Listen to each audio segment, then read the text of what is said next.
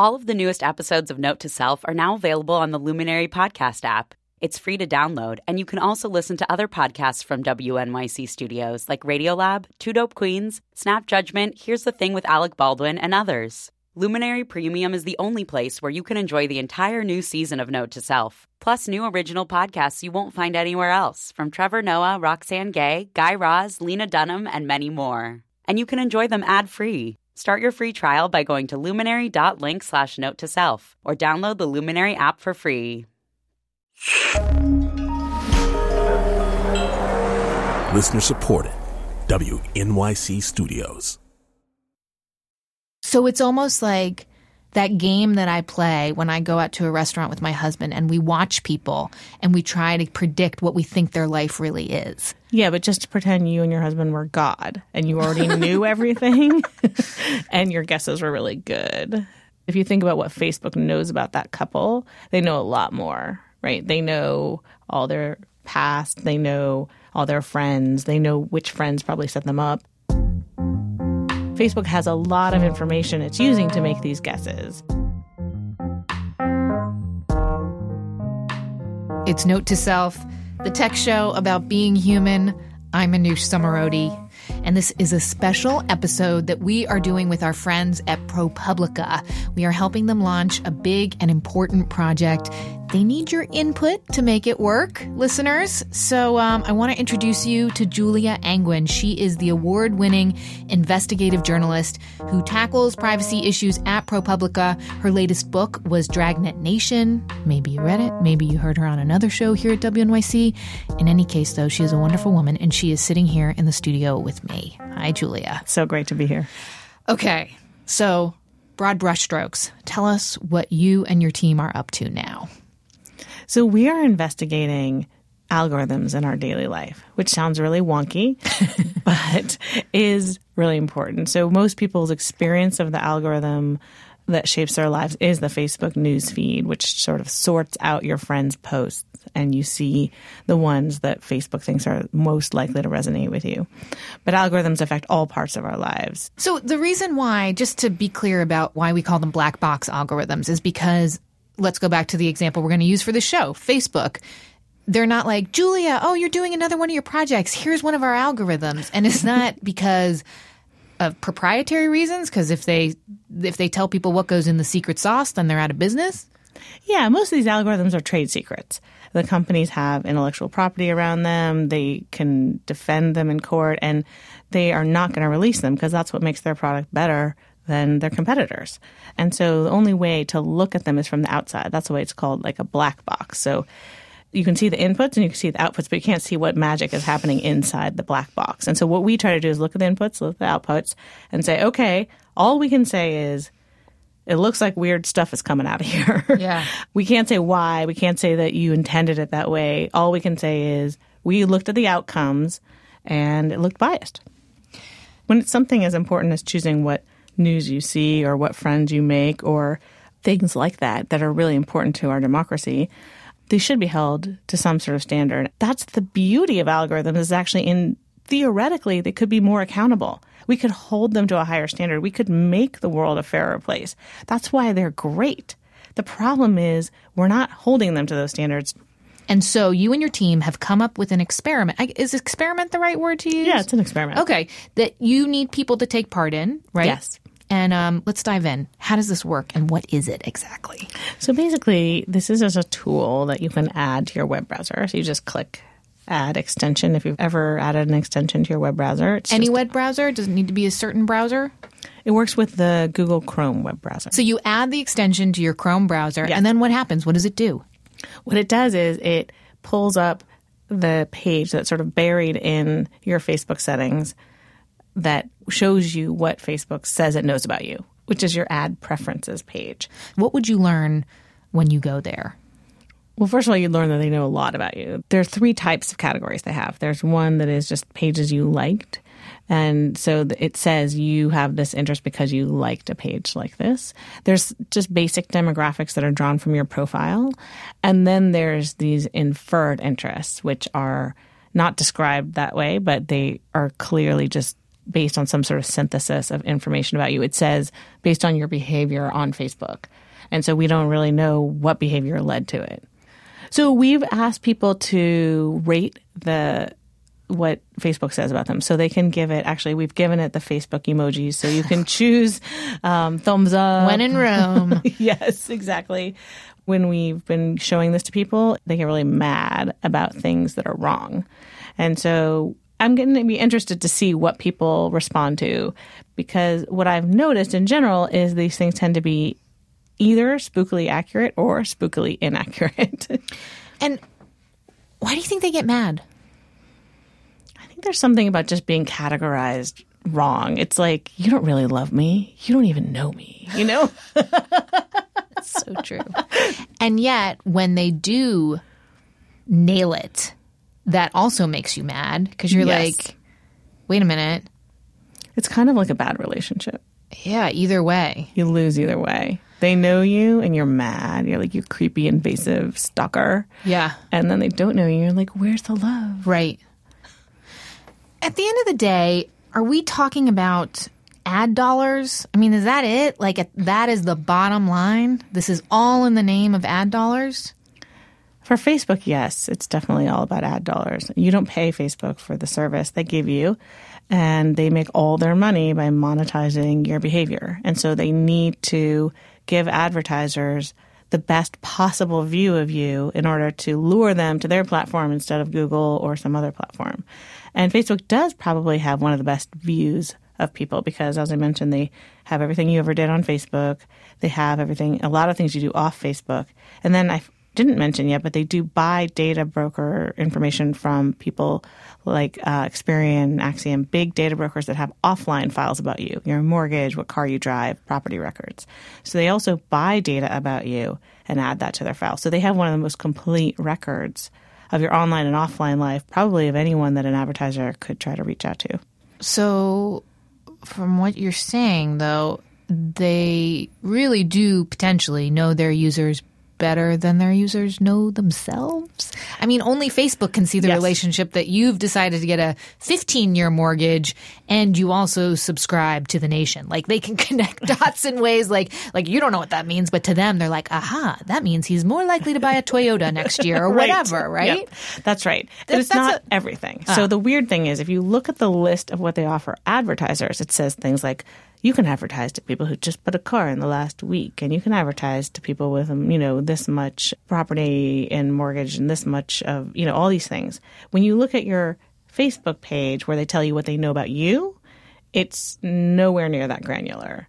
It's very basic, like, oh, you liked some pages about Susie and the Banshees and 10,000 Maniacs, and you embarrassing. Logged in from an iPhone, and then you had an Android, and then you went back to the iPhone, and then, but they have, if you dig through the menu, they do have a few categories that are basically the inferred data, which is where they've made a guess about you. So, for instance, one thing that we've been laughing about at ProPublica is that a lot of people in our office who are not African American are labeled by Facebook as having, quote, African American affinity, which I don't know what that means. So they have these rankings, which are kind of buried in their menus, that make some guesses about you. And they don't tell you how they made those guesses. And so what we have built is a tool that surfaces those guesses so that you don't have to dig through the menus, and you can use our tool to see what kind of things Facebook is saying about you. So one of my colleagues was given this inferred thing from Facebook that said he was interested in American Jewish culture. Had a little picture of Joe Lieberman for some unknown reason. And he symbol of all things. Symbol of Judaism, Jewish American, I guess. And is your colleague Jewish? I mean, not that it matters, but like, is he? No, he's not actually.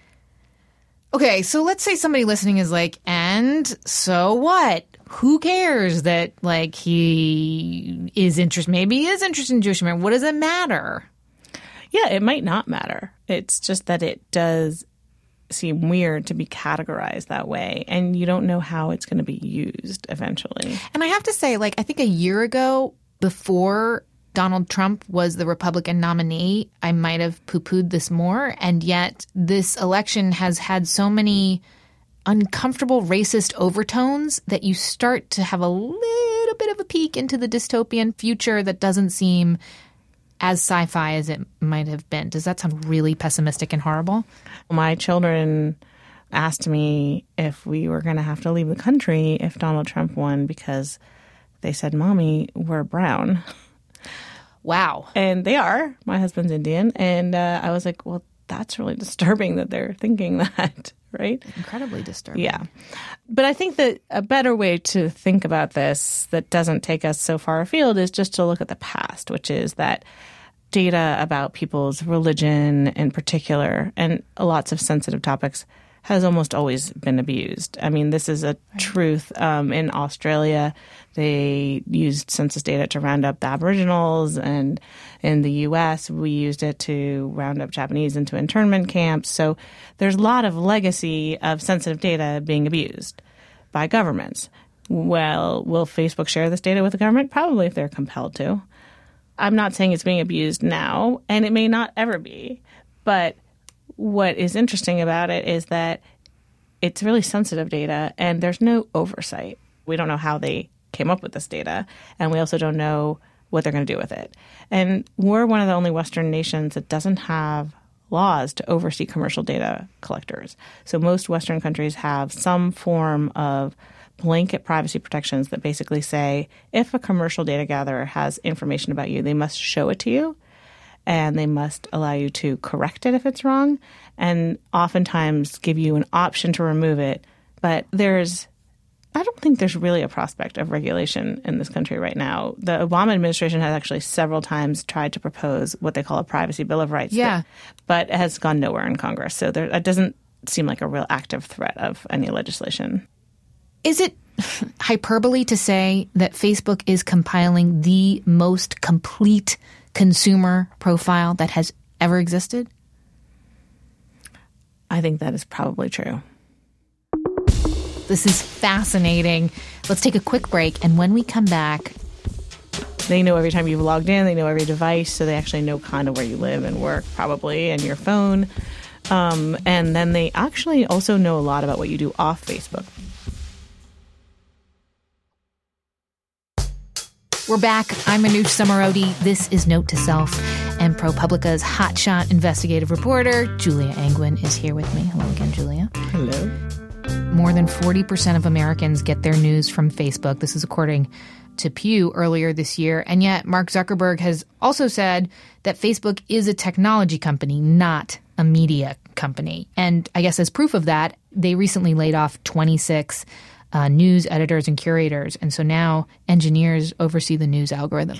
You know, the algorithm that chooses which items you see in your Facebook newsfeed is just like the editorial directors who made the decision of what would go on the 6 o'clock news or on the front page of the newspaper, right? It's just that it's been taken over by a computer program, but that doesn't mean it's not a judgment or a decision. It's still a decision that's being made. And in some ways, the debate about algorithms is really the same debate we had about media, and it used to be called fairness. We think of algorithms, or at least most of us do, as being incredibly fair, but actually some of the research you've done has shown the opposite. Yeah. The problem is that math, which is what algorithms really are, is, of course, it's self-neutral.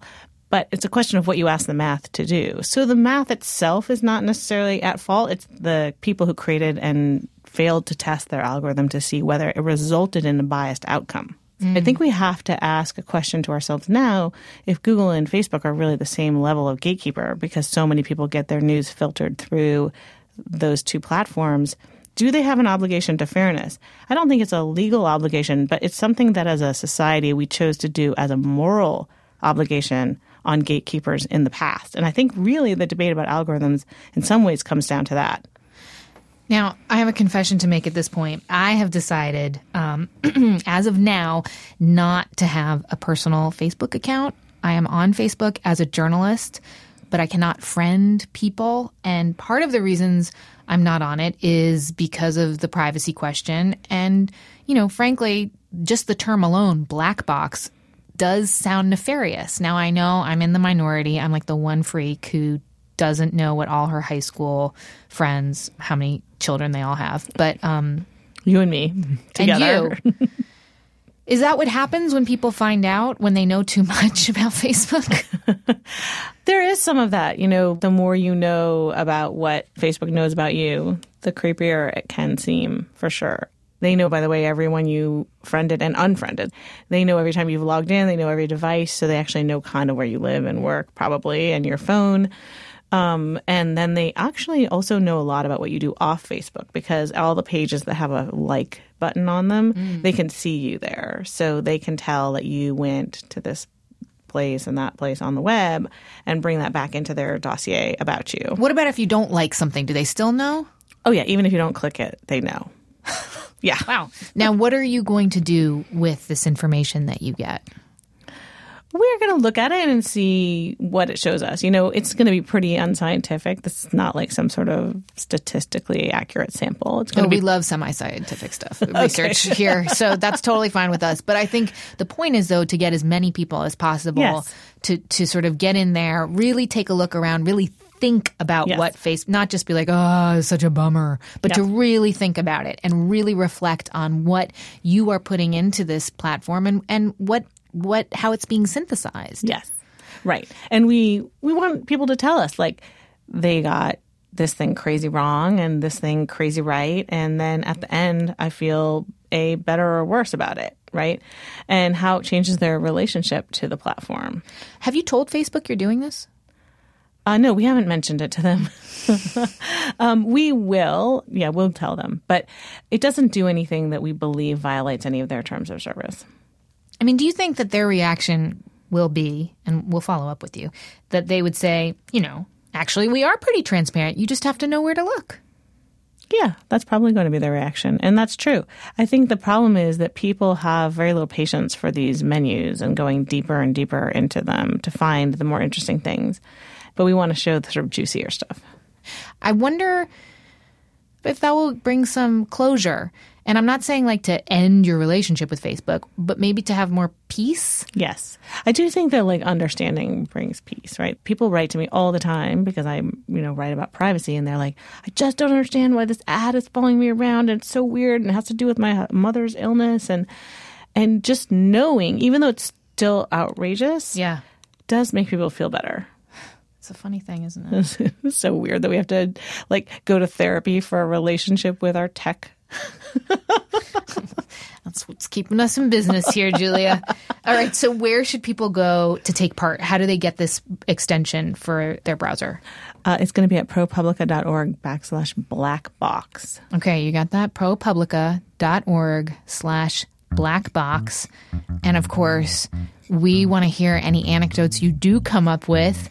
Send us an email or leave a note in the comments, notetoselfradio.org, or the email address is notetoself@wnyc.org. We will be on Facebook and on Twitter with ProPublica, @NoteToSelf, @ProPublica, @Julia Angwin. Yep. So you can talk to us about what you find, what you don't find, whether you're angry or or happy. I don't know. Maybe we will find a couple happy people. I'm so curious to know. Yeah. And meanwhile, Julia Angwin, thank you so much for being here. That's so great to be here. Okay, so keep us updated. Let us know what you find out about yourself or what Facebook thinks it knows about you, and let us know, and let ProPublica know. Many thanks to ProPublica, to Julia Angwin for working with us on this, for coming here and telling us about the very important work that they are doing. Hard to believe that they are one of the few people actually looking into how these algorithms are changing our lives every single day. The Note to Self team is Jen Poyant, Jenna Cagle, and Joe Plord. Many thanks to Megan Cunane and Maithili Rao for their help this week. Note to Self is a production of WNYC Studios. I'm Manoush Zomorodi, and thank you so much for listening.